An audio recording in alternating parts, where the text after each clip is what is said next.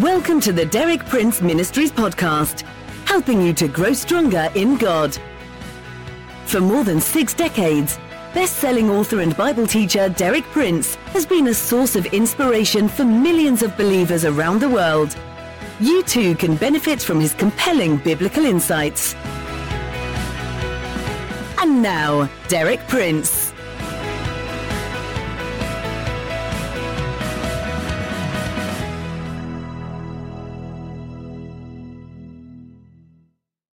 In my introductory talk yesterday, I pointed out that the quest for security springs from a universal craving of the human heart, irrespective of nationality or culture or social or economic status. In our contemporary culture, uncounted billions of dollars are spent every year by various agencies or industries or organizations, all in some way or other devoted to providing security. And I mentioned some of these briefly in my talk yesterday. There are insurance agencies. There are security agencies, both public and private. There's the whole system of social security. And then there are what we call security forces. And without in any way criticizing any of these industries or agencies or organizations, I pointed out simply that none of them individually and not all of them collectively can provide total or permanent security. They can provide security in certain contingencies, in certain areas of life, and for a certain period of time.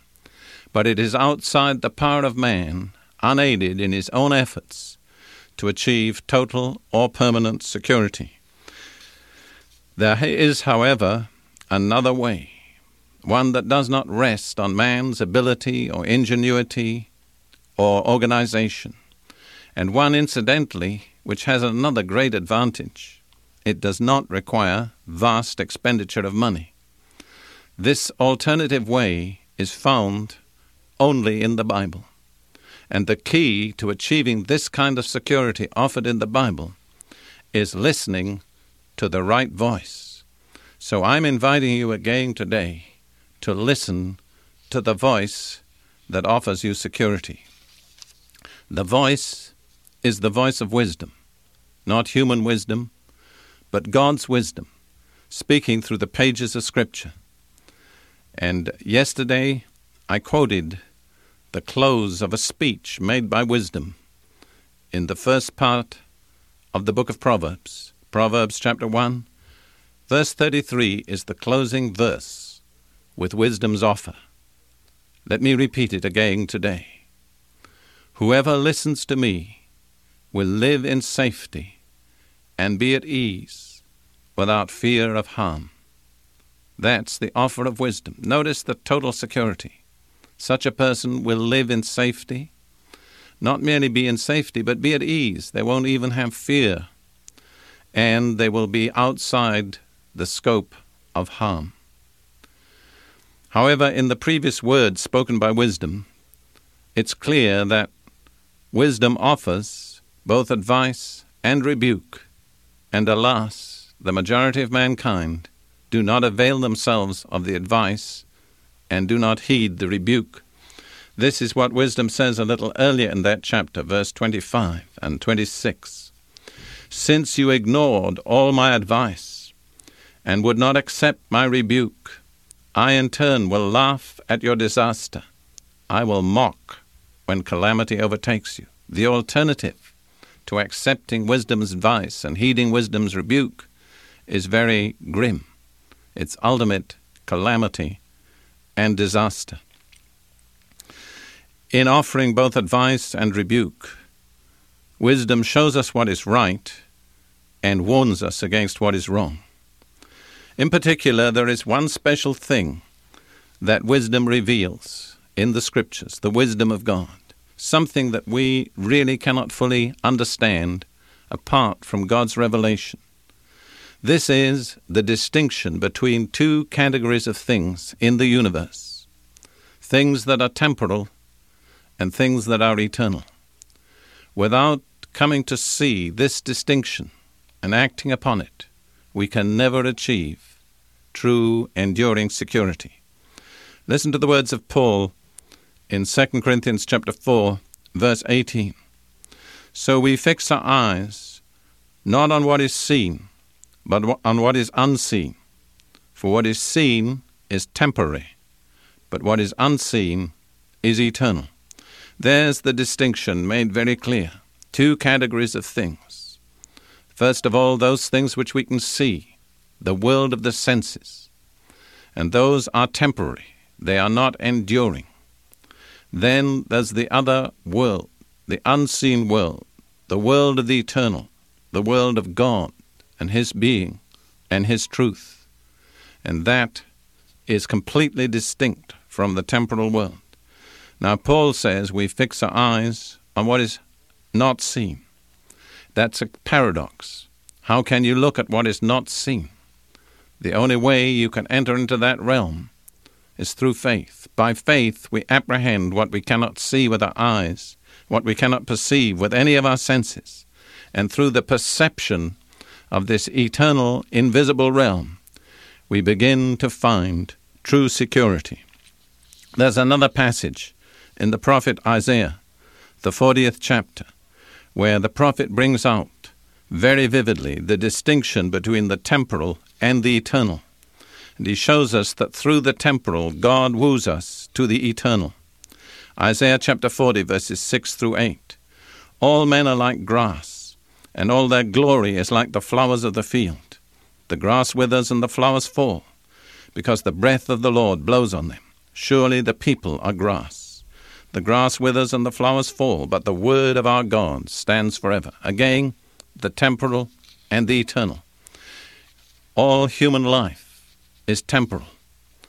All of us are just like grass. We grow up, we wither, we die, we pass away. There is nothing permanent in all of that.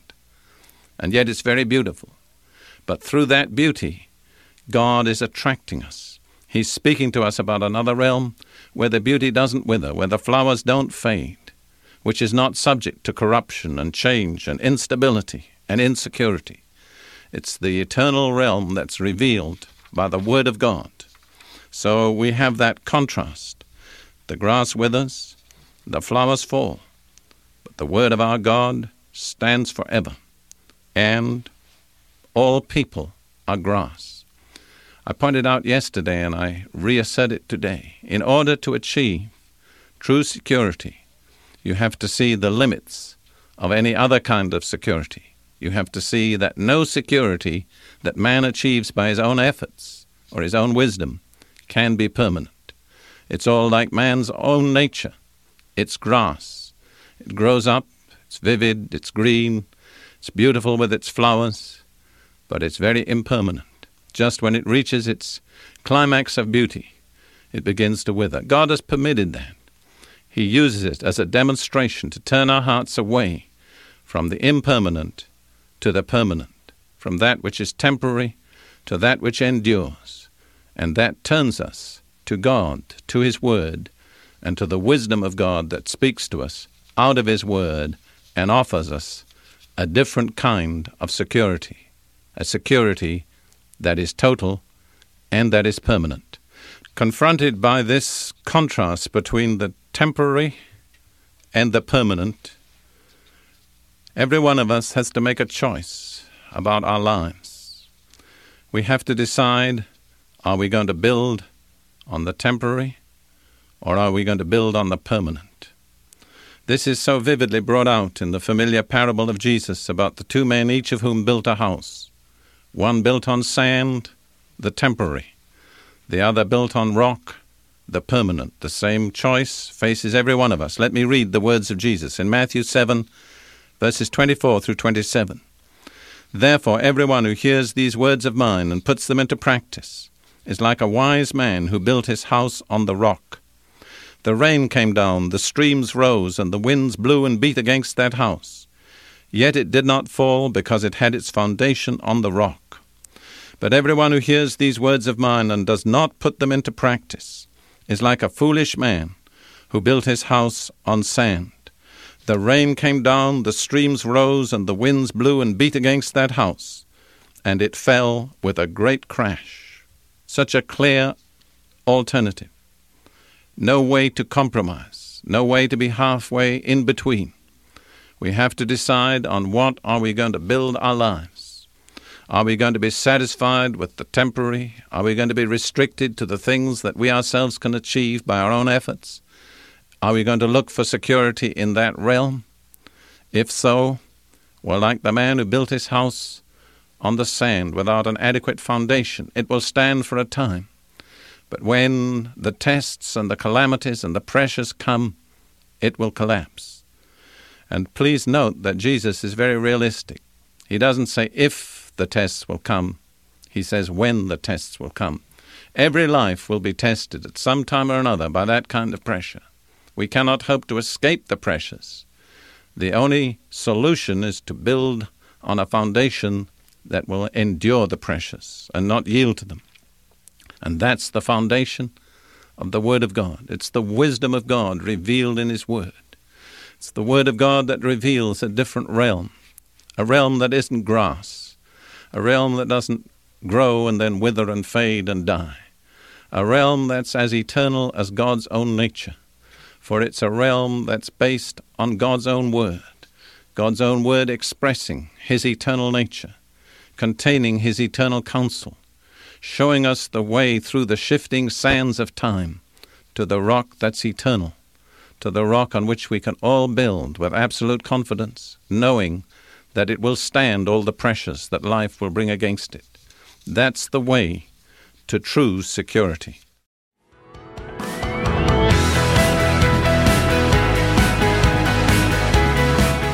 Thank you for listening.